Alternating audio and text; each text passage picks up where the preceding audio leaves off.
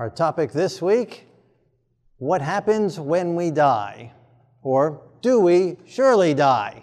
All right, so last week we looked at a little bit of do we surely die? There's two aspects to it. And so this week we're going to look at another aspect of it. If you missed last week, it'll be available on shalomadventure.com.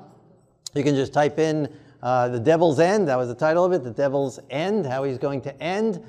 Or Hot Stuff, the various different titles for it. You'll be able to find it under that, How Hot Is Hell. And so this week we're going to look at another aspect of Satan's lie, that we do not surely die, and God's truth, that we do surely die. So in Genesis chapter 2, verse 16, the Lord God commanded the man, saying, "Of every tree of the garden you may freely eat, but of the tree of the knowledge of good and evil you shall not eat. For in the day that you eat of it, you shall surely die." Plain enough, right? A few verses later, it should be, right? But a few verses later, in Genesis chapter 3, verse 4, the serpent said to the woman, "You will not surely die." So who is telling the truth? Do we surely die, or do we not surely die? Whom do you believe? God. Now, we asked that question last week, and then as we looked at some text and we looked at the topic of last week, many of us realized that we had been taught and had been led to believe that we don't really die, or that the wicked don't really die, or that Satan doesn't really die. And so I think we might be surprised again today at how strong this lie has been, how permeated it has taken society and the world since Adam and Eve's time to this very day, worldwide. So as we get into that topic, let's look a little bit about the judgment, because it really has to do a lot with the judgment. So what does the Bible say about the judgment? In Matthew chapter 11, verse 24, "It shall be more tolerable for the land of Sodom in the day of judgment than for you." Now, Yeshua was talking to Capernaum, and he says, it shall be more tolerable. So what tense is that? Past, present, or future? It shall be more tolerable. Future tense. So he's saying to Capernaum that in the future, in the day of judgment, it'll be more tolerable for Sodom than it will be for them. So if it's in the future going to be more tolerable in the day of judgment, then has Sodom received its full judgment yet? No. Right, they received an initial judgment, right? They were destroyed with fire and brimstone. Obviously, that's not the ultimate judgment. That's not the second death judgment, because it says it will be more tolerable in the judgment for them than it will be for Capernaum. Goes on, next chapter, Matthew 12, verse 41. "Nineveh will rise in the judgment with this generation and condemn it." In verse 42, the queen of the south, Queen of Sheba, will rise in the judgment with this generation and condemn it. So again, what tense is he using there? Will rise in the judgment. Past, present, or future? Future. So in the future, from Yeshua's day, Nineveh, which was already destroyed before this, in the future, Nineveh will rise together with those in Yeshua's generation and condemn it. And the same with the Queen of Sheba, who was all the way back from Solomon's time, that she will arise together with that generation, with this generation, and condemn it. So then, has Nineveh received its final judgment yet? No, it's in the future still at that time. John chapter 5, verse 28. "The hour is coming in which all that are in the grave shall hear his voice and shall come forth. They that have done good to the resurrection of life, and they that have done evil to the resurrection of damnation." So the hour is coming. What tense is that?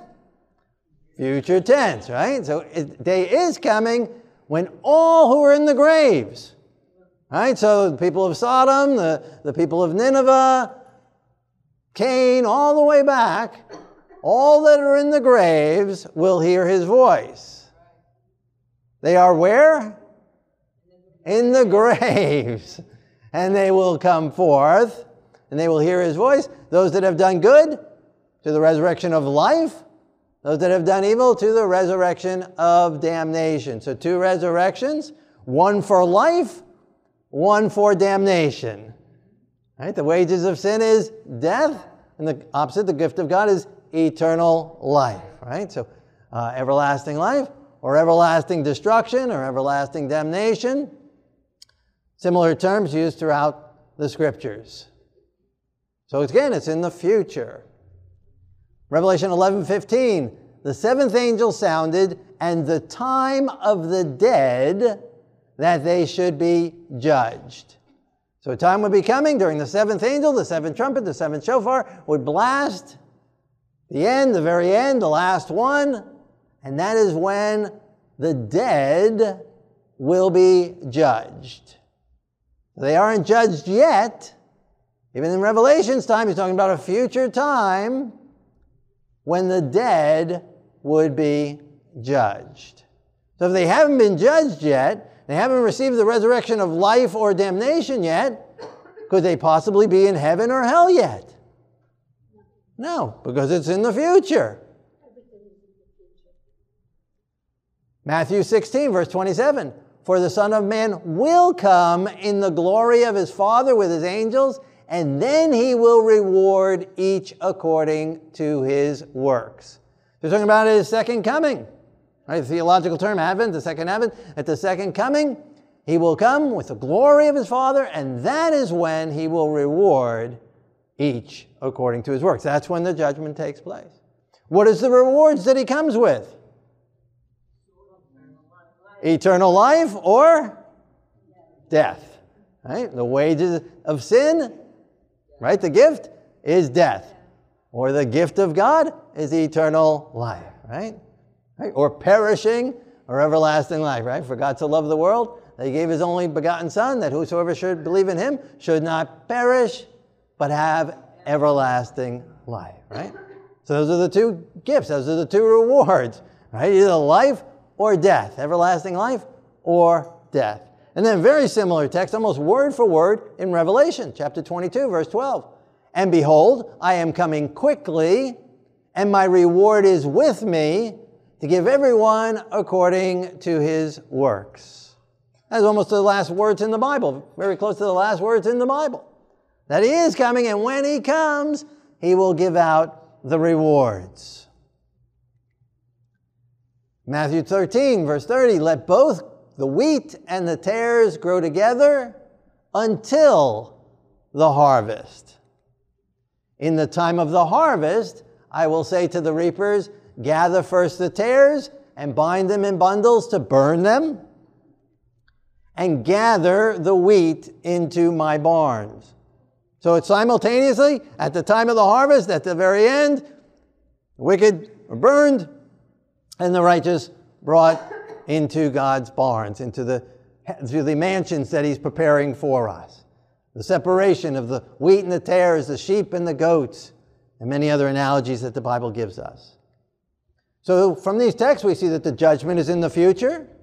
The judgment is at the second advent of the Messiah. The rewards are given at the second advent of Messiah. The separating of the righteous and the wicked are at the end of the age, at the harvest, at the second advent. The resurrection of the righteous is at the second advent of the Messiah. So all of it is in the future. So if the judgment is in the future, the rewards having been given out yet, then no one has received everlasting life or everlasting damnation yet. Many plain texts from many plain portions of the Bible. So it brings up the question then, what happens to our deceased loved ones until the time of the judgment? Until the rewards are given out, until the final separation of the righteous and the wicked, until the resurrection. In other words, what happens when we die? What happens until that time? So the Bible clearly said from all those texts and many, many others we can look at, that it's in the future, the judgment, the resurrection, the rewards. So what's happening to the dead until that time?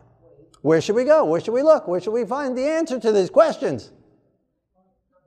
The Bible. That's right, the Bible. Let's go to the Bible. And where's a great place to start?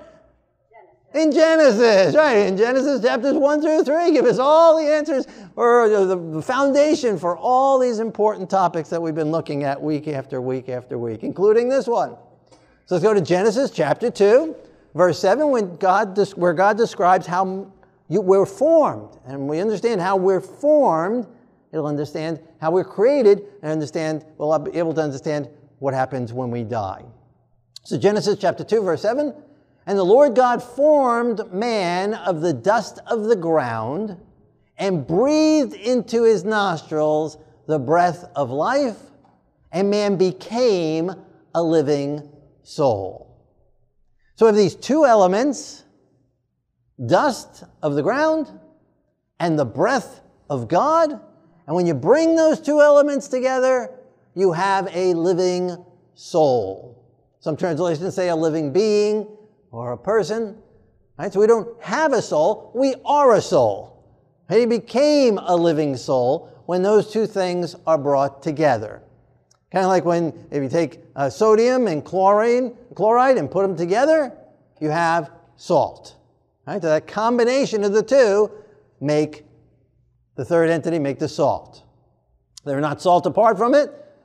Together, they make the salt. And so mankind is this combination of the dust of the ground and God's breath that he breathed into us, making a living soul. So the equation is dust plus spirit equals a living soul, right? Or a living being or person. And then after the fall, next chapter, it tells us what the reverse is. Genesis chapter 3, verse 19. To Adam he said, in the sweat of your face you shall eat bread till you return to the ground, for out of it you were taken, for dust you are, and to dust you shall return. Right? And so back to the dust when we die. Into the graves we go when we die. And almost word for word is in Ecclesiastes 12, verse 7. Then the dust will return to the earth as it was, and the spirit will return to God who gave it. So it's God's spirit, it's God's breath, and that's what goes back to God. The spirit goes back to God, but to dust we go. The body goes to the dust, and the spirit goes back to God. The ruach goes back to God. So spirit, breath, similar terms. Here, it's the word ruach, goes back to God who gave it. God's spirit, God gave it, it goes back to him. Our last breath, they breathe their last breath, breath goes back to God, the spirit goes back to God. In James chapter 2, verse 26, uses this for an analogy of faith. It says, for as the body without the spirit is dead, so faith without works is dead also. Right? So faith without works is dead. Right? Is works without faith dead? Can you have faith, true works without faith? No. You need the combination, right? We need faith that works. Right? We can have works, but it's not godly works. It's our own strength works, not by faith. It's really dead works. Filthy rags. So both have to be together. Without the two elements together, it is dead. And that's what he says. The body without the spirit is dead. Thus the spirit without the body is also dead. Right. Yeah, so body minus the soul, body minus the spirit is death. No soul. Right? What part of our being is the brain? Part of the body, right? Yeah, it's part of the body, right? And so the thinking is part of the body. And that goes where? Down to the ground. How about our eyes? The eyes, what does the eyes belong to? Part of the body, right? How about the heart? The body. How about the lungs?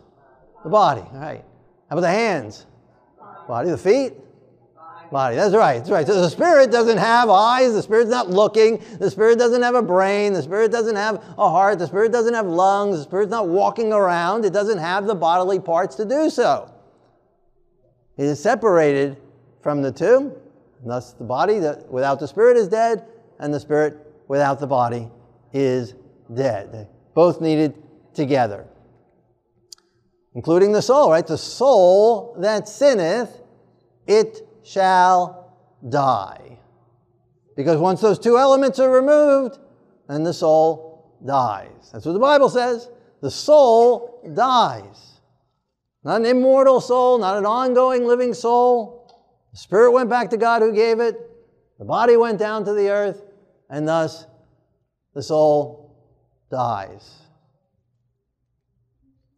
What is the soul? In 1 Peter chapter 3, verse 20, in the days of Noah, while the ark was being prepared, in which a few, that is 8 souls, were saved. So when Peter's talking about Noah and the flood, and he says there were 8 souls on the ark, and 8 souls were saved, is he talking about these ghosts that were floating around on the ark? Is that what he's talking about?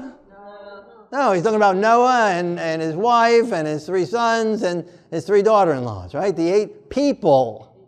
Right? So again, we are souls. We are people. We are beings. And so the soul, when it says, oh, my soul, it's like, oh, myself, right? That's what he's talking about. The person, the soul. The soul is the combination of the flesh, the body, the dust, with God's Spirit, making a living soul. So let's look at some, 1 Timothy chapter 6, verse 15. The King of Kings and the Lord of Lords, who alone has immortality. Who alone has immortality? The King of Kings and the Lord of Lords. What's another title or name for him? Yeshua, right? What's another title or name for him? God, right? God alone has immortality. God alone has immortality. Do the angels have immortality? No. So what does that mean will happen to them if they don't stay connected with God? They will die. Right? That's like we learned last week what will happen to Satan. He will surely die. He doesn't like that. And so what about humans? Are humans immortal? No, we have to eat from the tree of life, right? That's why God kicked us out of the Garden of Eden, because if they ate from the tree of life, they would continue to live. And so we don't naturally have immortality. That's one of the gifts that God gives us in giving us eternal life. He gives us the gift of immortality, but we don't naturally have it. There's no such thing. Nowhere in the Bible will you find these two words together, immortal soul. It's not there. It's not there. That's a made-up doctrine. It's man-made.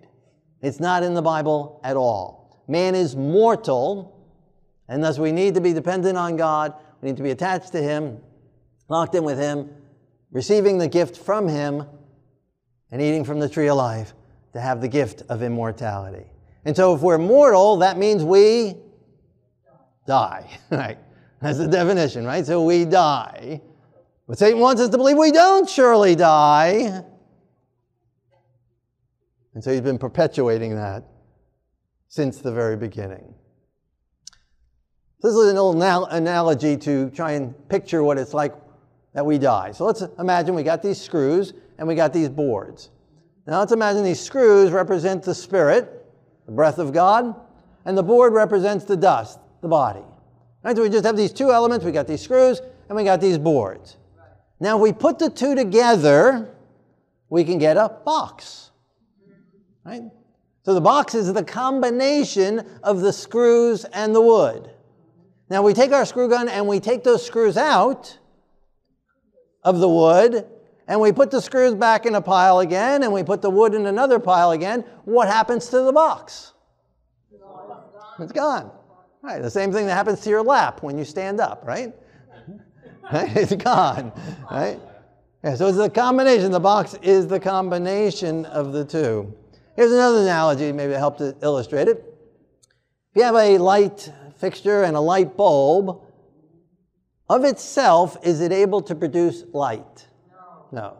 It needs electricity. Right? And so the electricity representing God's Spirit, God's breath, God's energy, God's electric source, that connects with the body and ignites it and gives it life and makes it a living soul. And so when we plug the light the light fixture into the electric outlet, the light bulb will give us light, right? And then light representing the living soul, the living being, the combination of the electricity and the light bulb.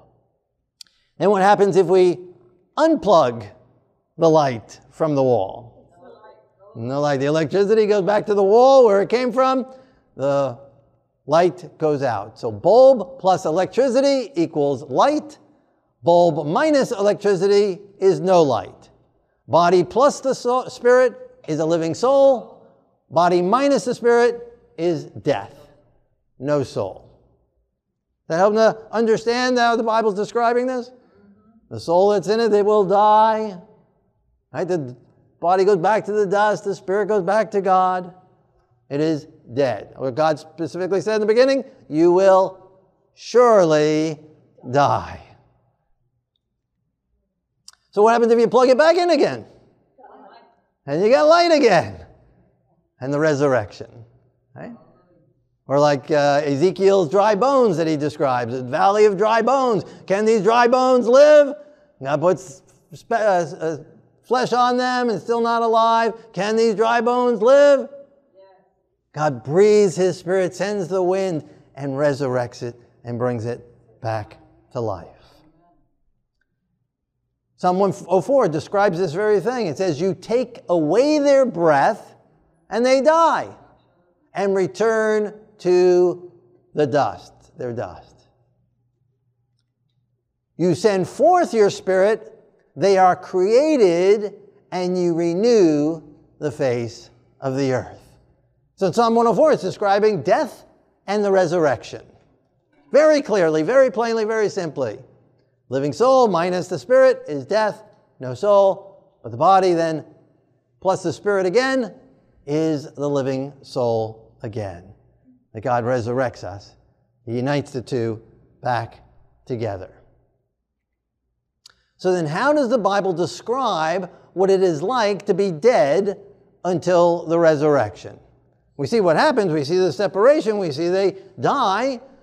The soul is no more. The soul died. The spirit went back to God. The body goes back down to the grave, down to the dust.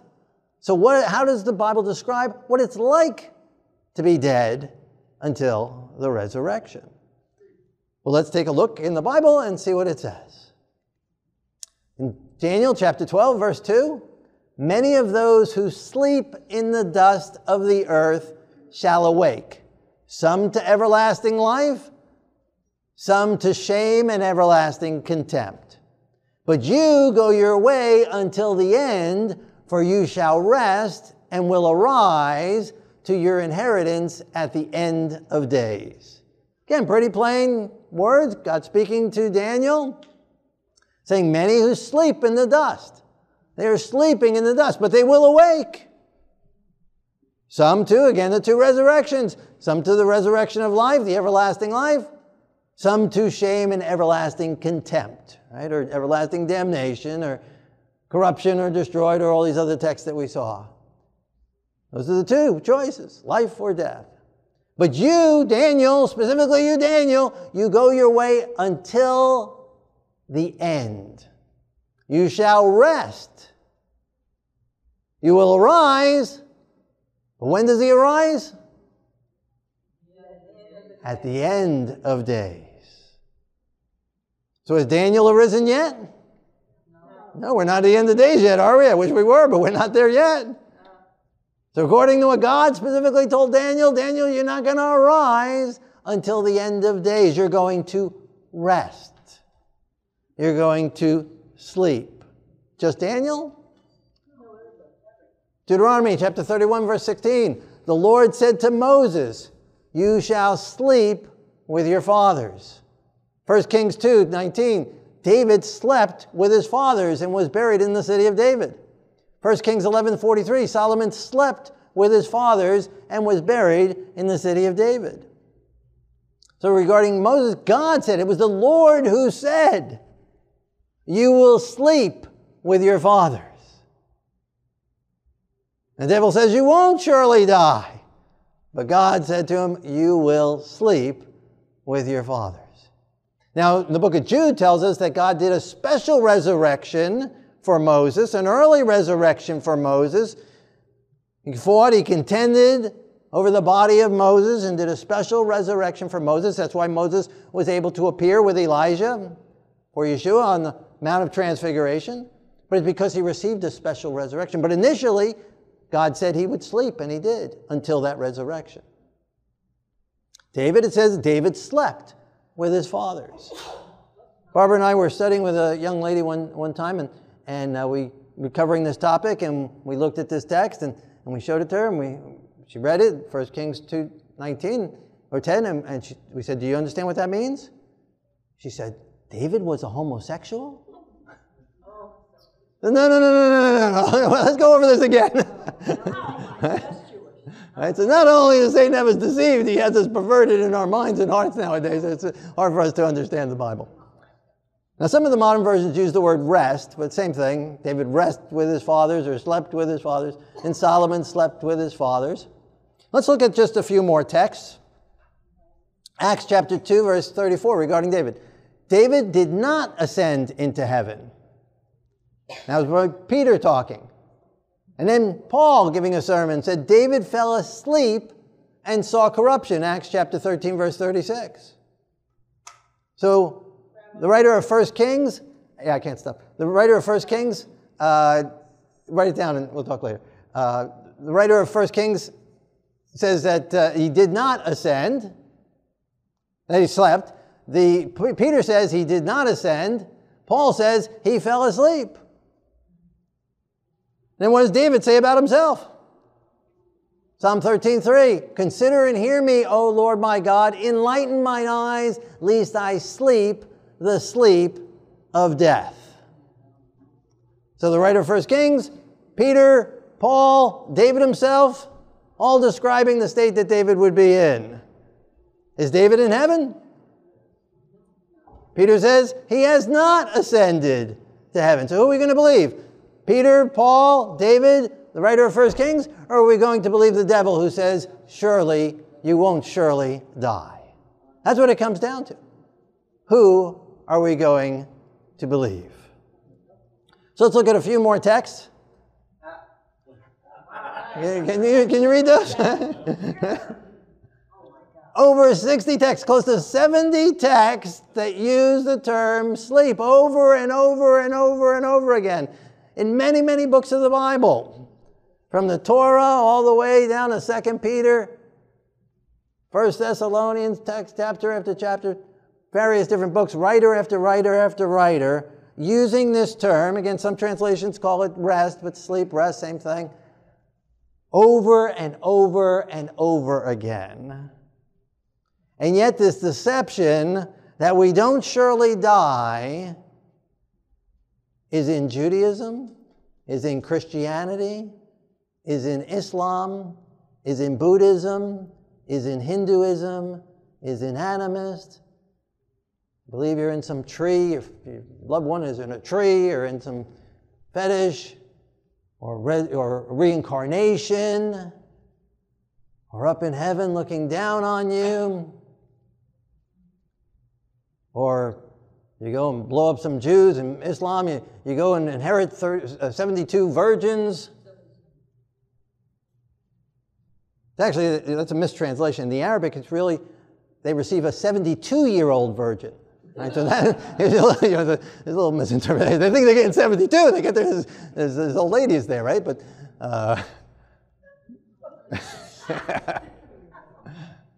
anyway, this lie has permeated all religions and non-religions. And yet the Bible is very plain on this topic. They sleep. Back when we were more literate biblical society, more biblical literate society, we'd write it on tombstones. Here, Rudy Smith died in 1905, asleep in Jesus. Where did he get that phrase from? The Bible. And we used to have the term RIP, right? RIP, what does RIP mean? Rest in peace. Where do they get these terms from? From the Bible. Rest in peace, right? If you have a pet, a cat, a dog, and it's getting old, its teeth are falling out, it's got these diseases, and it's sickly, and it's, relieving itself on the carpet, and it's really, hard, it's not getting along, not doing well, what do? You take it to the vet, you pay thousands of dollars a month to give it drugs and have operations and keep it alive every little bit because we hate death. We can't stand the idea of death. Right? But we used to put them to sleep. Right? It's a biblical term. We put them to sleep. And I like that. I like sleeping. Sleeping is my favorite thing to do all day. I just can't wait to go to sleep. That is my favorite thing. There's nothing more I like better than sleeping. I could sleep day, I could sleep night, I could sleep anywhere, I can sleep in a car, I could be driving, I can sleep. If I close my eyes, right now, I might fall asleep on you. I can sleep anywhere at any time. I love to sleep. I love to sleep. I hate waking up, but I don't want to miss the wake up call of the Lord, right? But if he wants to let me sleep and rest till he comes, I'd be very happy with that. I mean, give me a break, let me take a nap, I'm okay with that. That'd be wonderful. Rest from my labors. Here's another person, Roy Berry, rest in peace. Right? Rest in peace. Biblical terms. Yeshua himself. You don't like all those Bible writers? You don't like all those people? You don't like that God specifically said it to Moses? Yeshua said, John chapter 11, verse 11, Lazarus sleeps, but I go that I may wake him up. His disciples said, Lord, if he sleeps, he will get well. Yeshua spoke of his death, but they thought he was speaking about taking rest in sleep. Then Yeshua said to them plainly, Lazarus is dead. So he says Lazarus sleeps, but he really meant Lazarus is dead. Same thing, Yeshua is using this term interchangeably. And then he tells Martha he's going to resurrect him.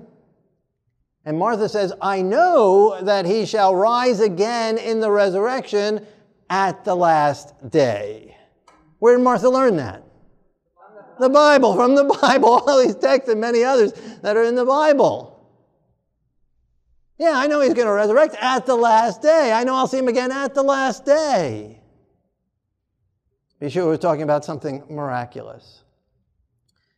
But the Lord said, by this time, Yeshua said, roll away the stone. They said, but Lord, by this time there is a bad odor, for he has been there 4 days. Lazarus was dead 4 days. And Yeshua said, Lazarus, come forth, not come down. He said, Lazarus, come forth, and Lazarus came out of the tomb after being there 4 days. Now, if I was Lazarus and I've been dead 4 days, and if I was in heaven, enjoying the bliss of heaven, eating from the tree of life and the river of life and walking on the streets of gold, if Yeshua would have said, come back, I'd say, no way. That would have been the cruelest thing he could have possibly done to Lazarus, right? It wouldn't be fair at all. It wouldn't be nice at all to come back to see Yeshua get killed, to deal with the persecution and the Romans and all the problems. No, that'd be horrible. Now, how many have read in the Bible the book of Lazarus? You've seen the book of Lazarus in the Bible? Right? Matthew, Mark, Luke, John, Lazarus, right? No. Where he describes where he was in heaven and he was talking with Adam and they had breakfast together. They didn't have any apples. They had breakfast together and they were enjoying themselves together and he got together with Abraham and was walking with him and talking with him and he met with Daniel, and he heard firsthand that whether or not he actually got to pet one of the lions in the lion's den or not, and he talked with Noah, and he found out what it was like to be on the ark with all those animals, and he was just having a wonderful time there, and dancing on the streets of gold. You remember those books? You read that? No? No book of Lazarus? How about a chapter describing 4 days in heaven? Lazarus is 4 days in heaven. A book like that? Never seen that? A chapter? A few verses? A couple words? In heaven for 4 days and no description of that? Nothing to say? Now, there were about 7 different people that were raised from the dead. Yeshua raised a young girl, a widow's son. God used Peter to raise someone from the dead, Dorcas. God used Paul to raise a boy who fell out of a window from the dead. God used Elijah to raise a young boy from the dead, or Elisha, and another, after Elisha was dead, someone was thrown in his grave, and he raised about 7 or so different people. Died, resurrected.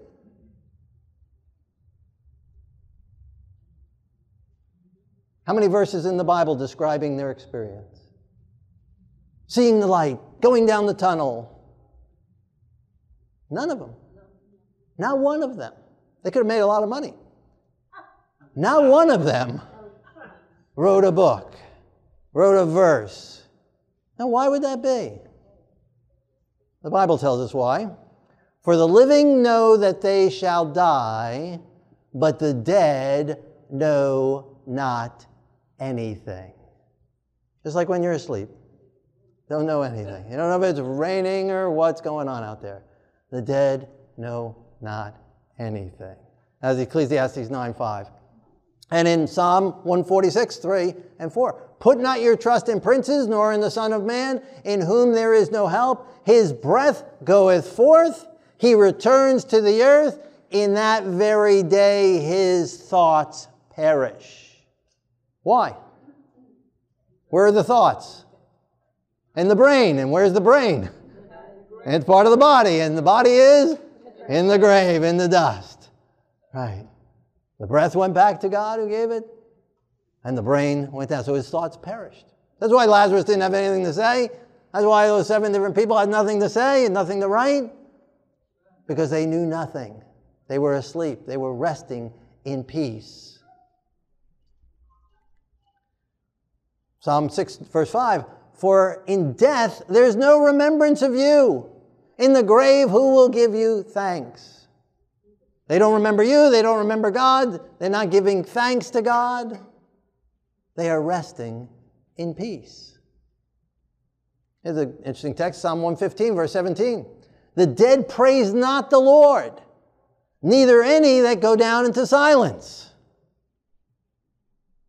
Yeah, you go to a funeral, oh, they're looking down at us. Oh, they are so happy that we are all here gathered in their remembrance and more a memorial for them. Oh, they are so happy looking down at us. They're up there praising the Lord. They're singing hallelujah. They're dancing on the streets of gold.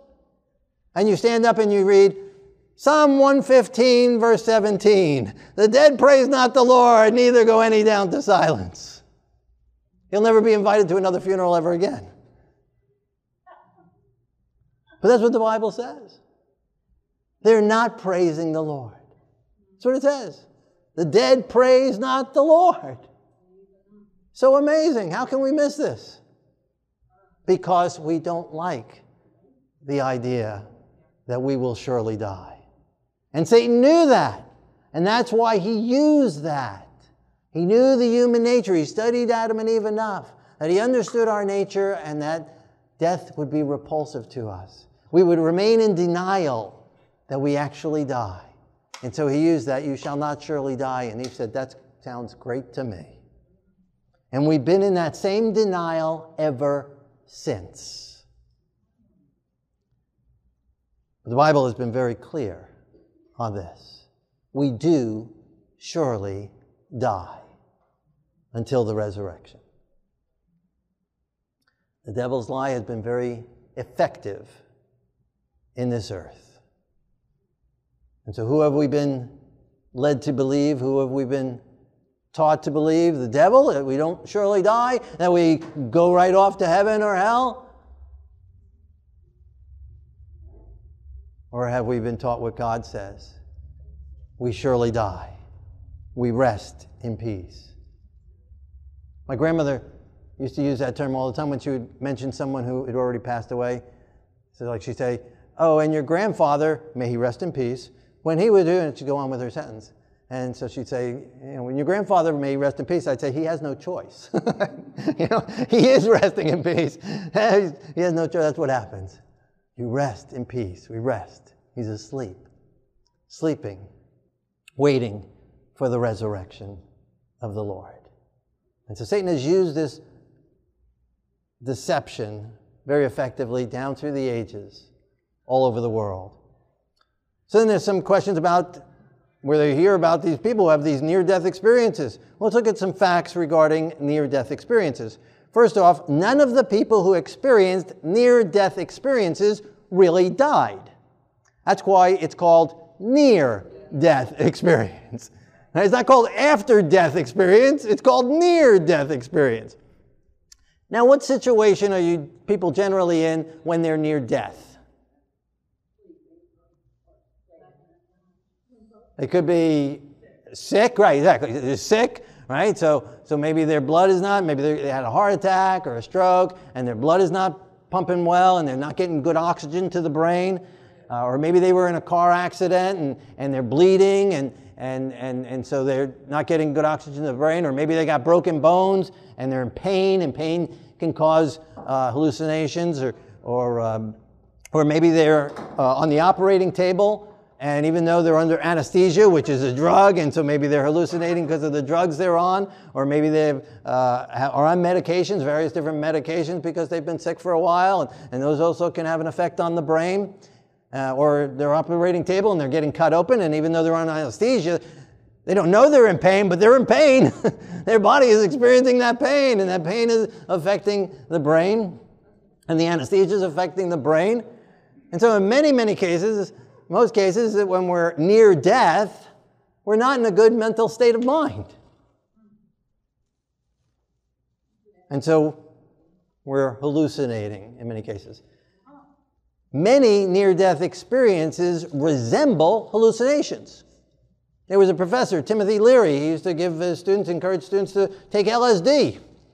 And they would write poems, and they would talk about their experiences, and many of the experiences that they wrote about are very close to what people say they experience when they have a near-death experience.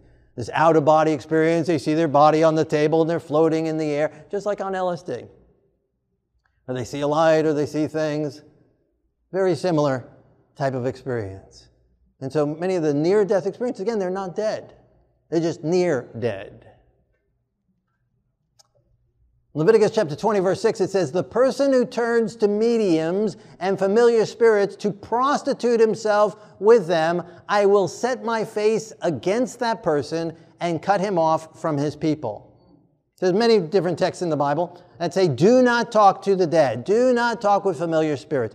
Why, if our dead loved ones are now there with Adam and Noah and David and Daniel and having a great time up there, and Yeshua and close to God, why wouldn't God want us to be able to learn from them? Why wouldn't he want us to learn from their experience? Why wouldn't he want them to be able to tell us something?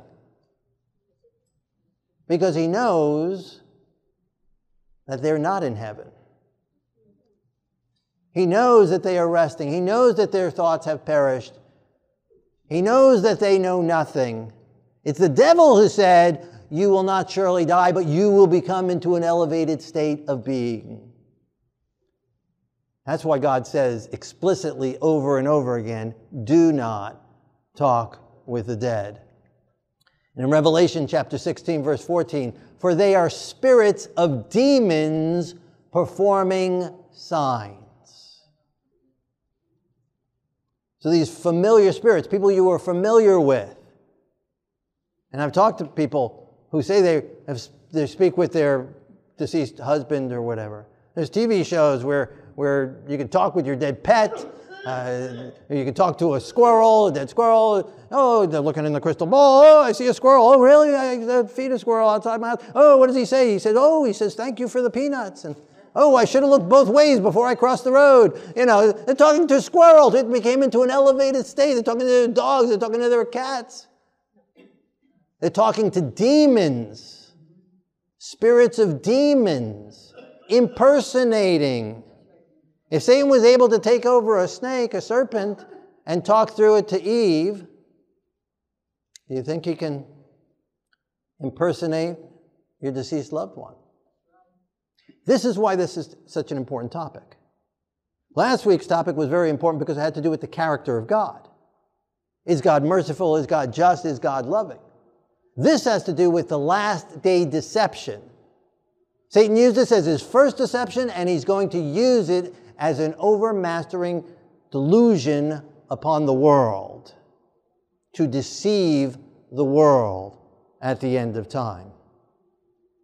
The Bible says in 1 Corinthians 11:14, Satan himself transforms himself into an angel of light. So if Satan comes back appearing as an angel of light or appearing as the Messiah, and people start having these experiences with familiar spirits, with people they were familiar with, people that had died,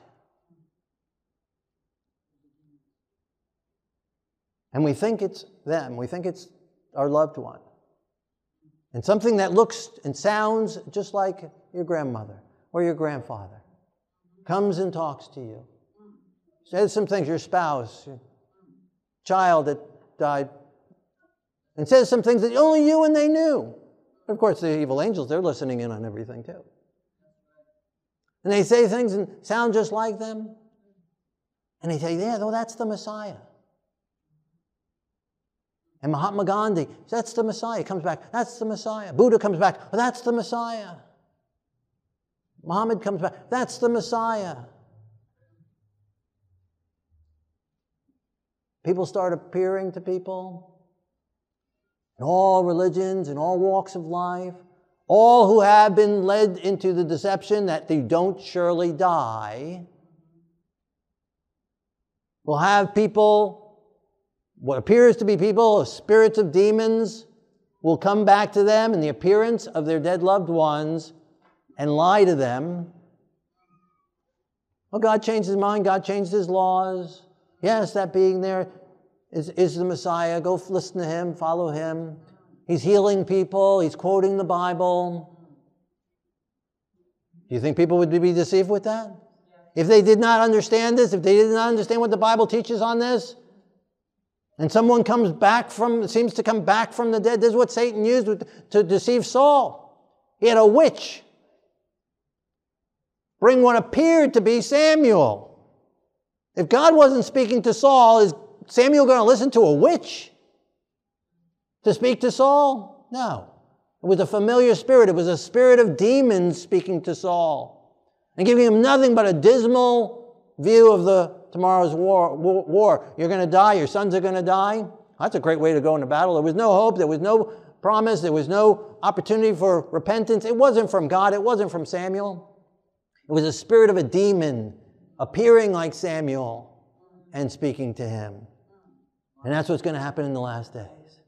And when all these people groups and all these people who don't understand this, who think their loved one is in heaven, and then have their loved one in the room with them talking to them, saying, oh yeah, no, that's the Messiah. And you say, no, that's the devil appearing as an angel of light. They're going to stone us. You think they're going to listen to you over their dead loved one? We have to understand, this is going to be the last deception. Again, it was Satan's first. He's used it successfully to every culture that has ever lived. He has deceived Jews and Christians and Muslims and Buddhists. Again, everybody. Hindus, everybody is deceived on this area.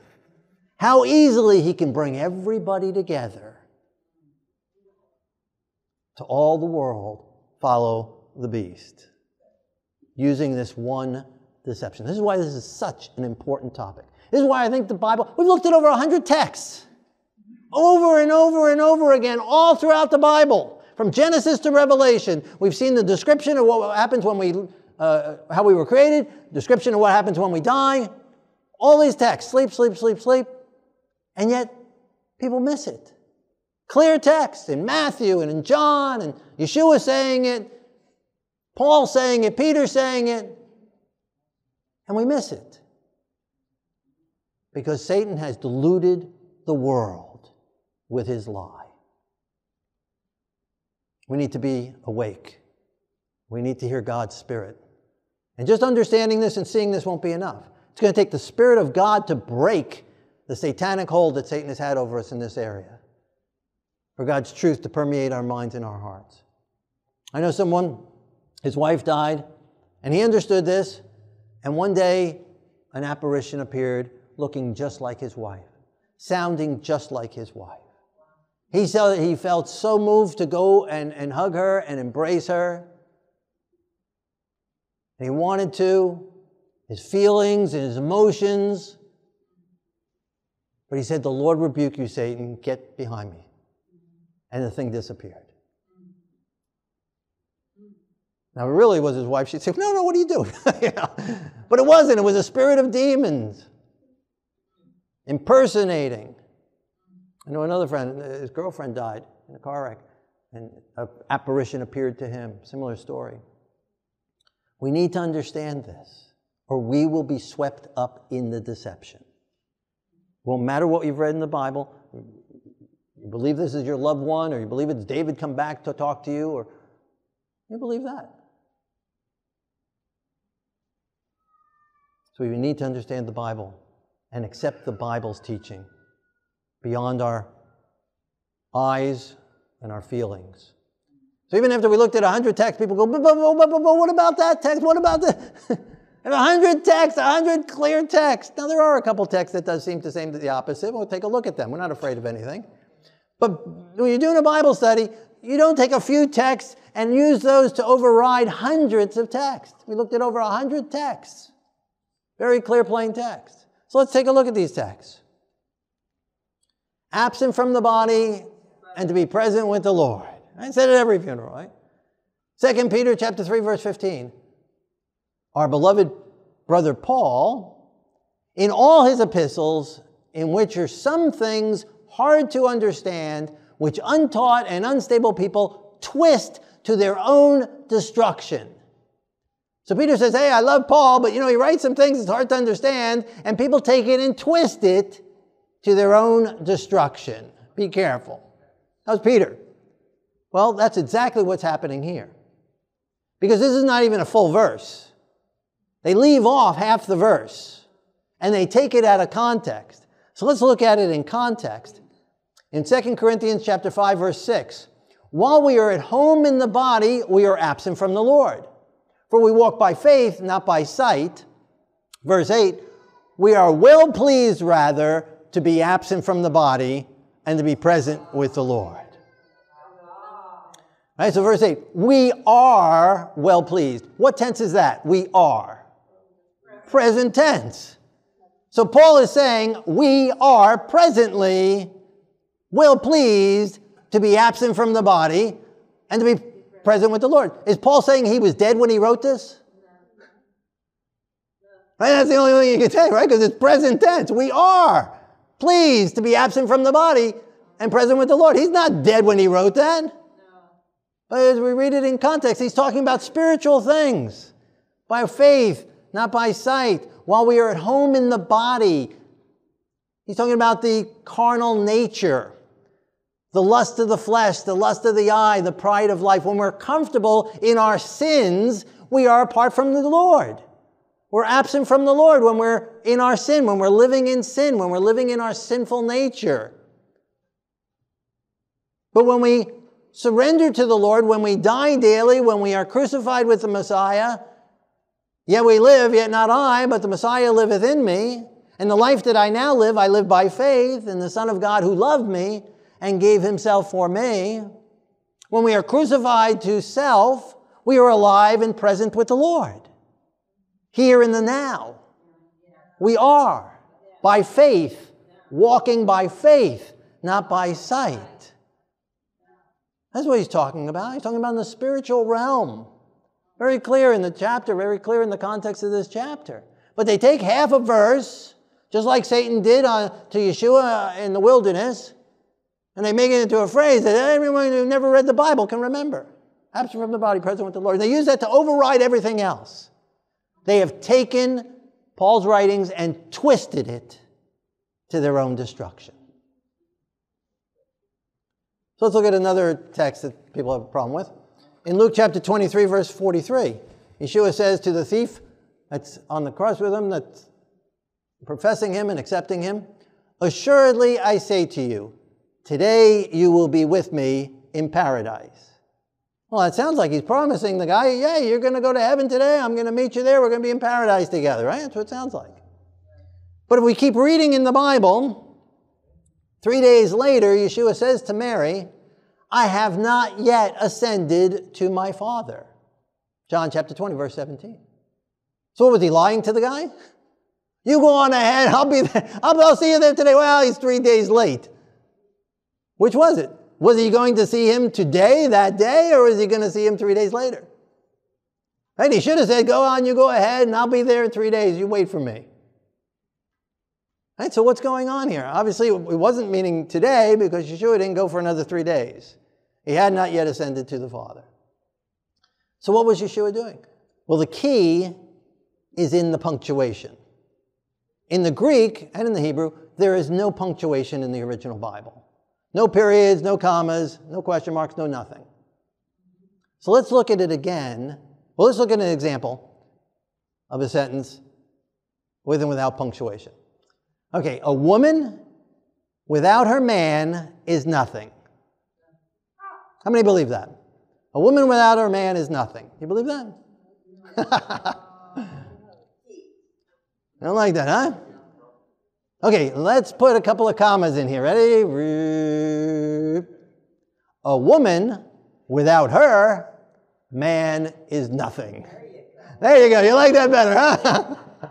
How many believe that one? Right? Which one's the right way? It's the same exact words in the same exact order, just with two little tiny commas in there. The first one says the woman is nothing. The second one says the man is nothing. Which one is right? Well, you guys can debate that, right?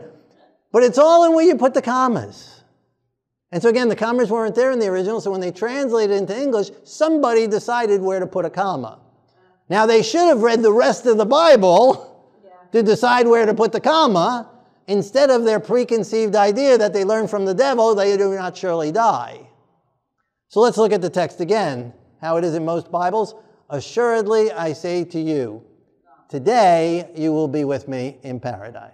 Right? So let's say we take that comma, looking at all the rest of the Bible text, and that the dead know not anything, their thoughts perish, they wait until the judgment, they sleep, they rest, they will awake, they rest until the end of days. And so we take that comma and instead put it just one word over, and it says, assuredly I say to you today, you will be with me in paradise. Makes all the difference in the world, right? You will be on resurrection morning with me in paradise. Kind of like Wimpy, right? I will gladly pay you on Thursday for a hamburger today, right? Yeshua is saying, today, I tell you today, assuredly I tell you today, this day that the Lord has made, this day that all prophecy has pointed to, this day that all history has looked forward to, this day when I am dying for your sins, this day when you are professing me as a thief next to me, this day when my disciples don't believe, when my disciples have left me, when my disciples are confused, when my mother is confused, this day when I am dying for the sins of the world, this day that makes the resurrection possible, this day, today, I promise you, because of what I am doing today, you will be with me in paradise. Amen? Makes all the difference in the world. It makes all the difference in the world. And all history since that time has looked back to that day, the most important day of Earth's history. That's why Satan doesn't want us to understand this. Because if everybody went straight to heaven, then there'd be no big deal about the resurrection. Yeshua's resurrection would mean nothing. If everyone goes straight to heaven or hell, well, then Yeshua just went to heaven. What's the big deal? There's no resurrection. There's no importance of the resurrection. There'd be no importance to put the stone there. There'd be no importance for it to be rolled away. There'd be no importance to him not being there. Everybody just goes. The disciples would not have been surprised. The disciples weren't having a praise service, a memorial service of life. They were mourning for 3 days.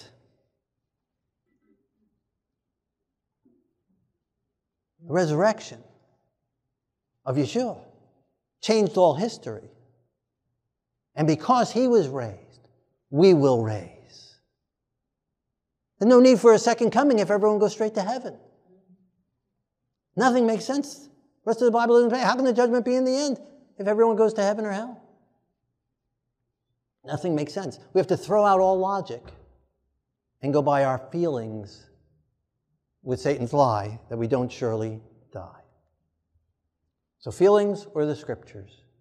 Which do you choose? I know it makes you feel good. Grandma's in heaven looking down at me. You know, people like that thought. I don't know. I don't want her watching me take a shower. I don't know. You like that thought? I don't know. Yeah. But people like that thought. Oh, they're in heaven. They're watching over us. Well, let's think about that. Let's think about this couple. Nice couple. They meet. They fall in love. They get married. They have a child in that order. And the child, they're raising the child, a happy family, happy child, happy marriage, wonderful together. And then the mother tragically dies. And as is commonly taught, she's whisked off to heaven, and she's looking down on her family, and they have a nice memorial service for her, and a celebration of life service, and the minister says, there she is, she's looking down at us.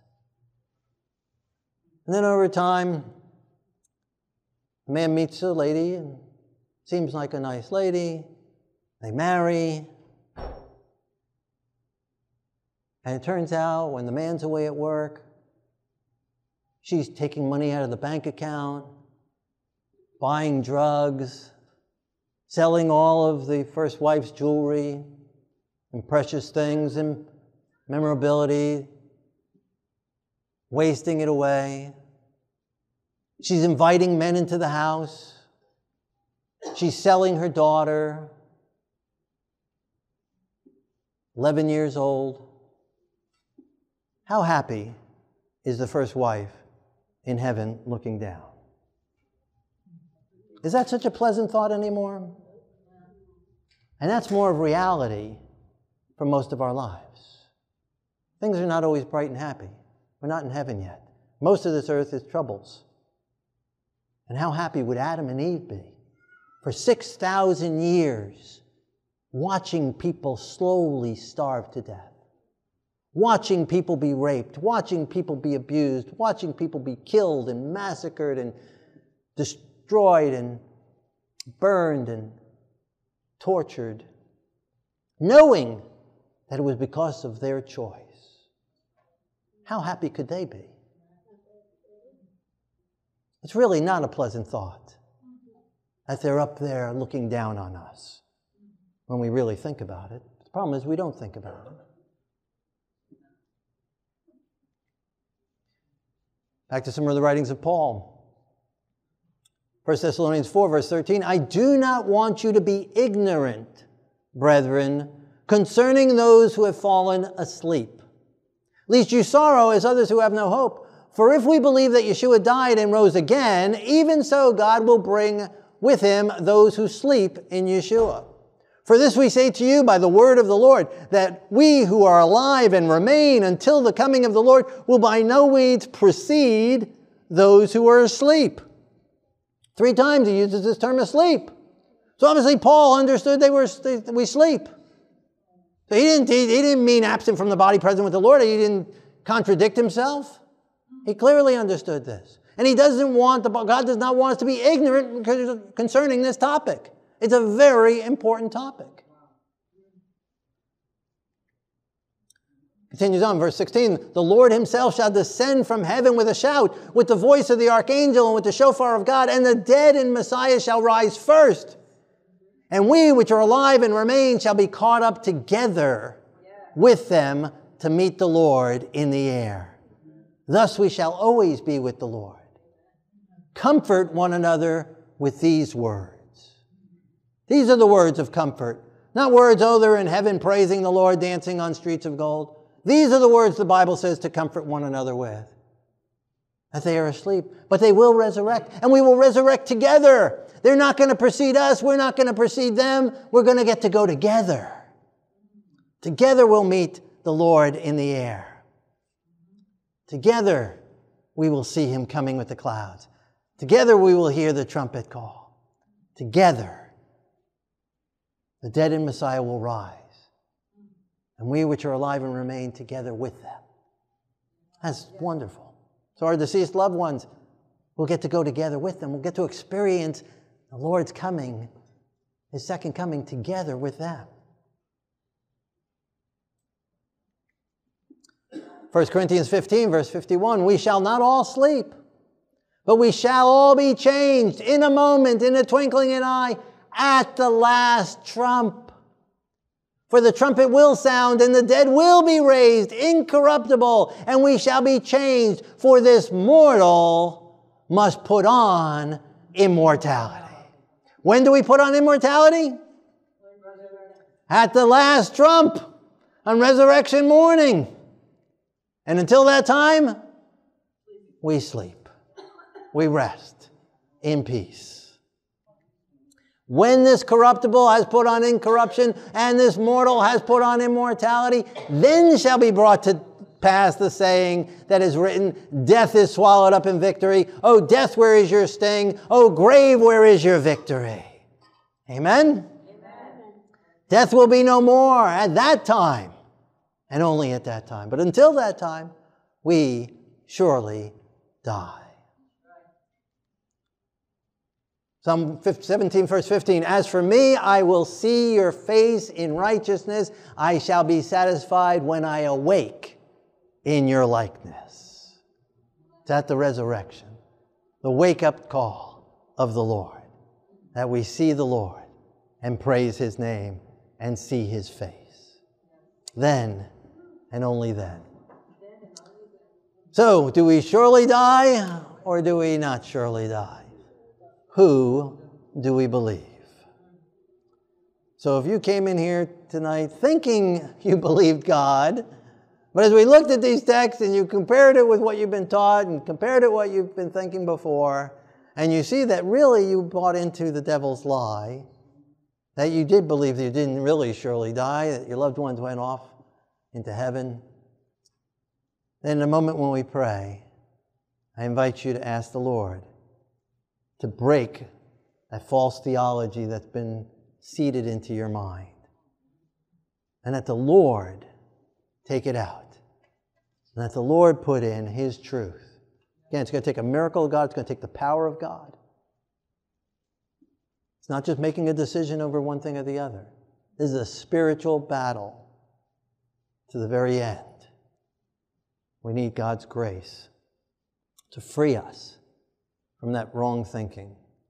And so if you'd like to have that, when you came in here thinking and you want God to change your thinking, in a moment when we pray, ask the Lord to break that past and to let the truth sink in. Secondly,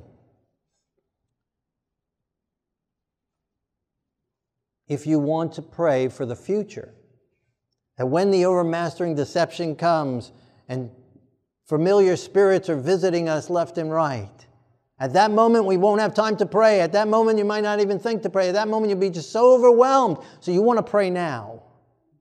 And you want to say, Lord, prepare me for that time. Lord, when that time comes, put your words in my mouth. And when that time comes, give me the power to stand. Even though all the rest of the world is saying, oh no, they're dead talking to us. That you will have the power to stand against literally the whole world.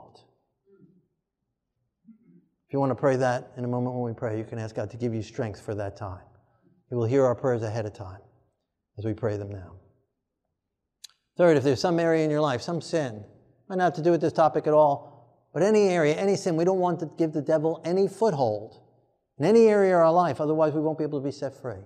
So if there's any sin, any area that you know is not right with God, anything you're doing that you know you shouldn't be doing, anything you know you should be doing you're not doing, any area of sin, any motive, any thoughts, anything, any character trait, in a moment when we pray, surrender it to the Lord. So that self, the flesh, can be crucified completely, and you can live in the Spirit with the Lord and be present with the Lord, now and forevermore, by faith.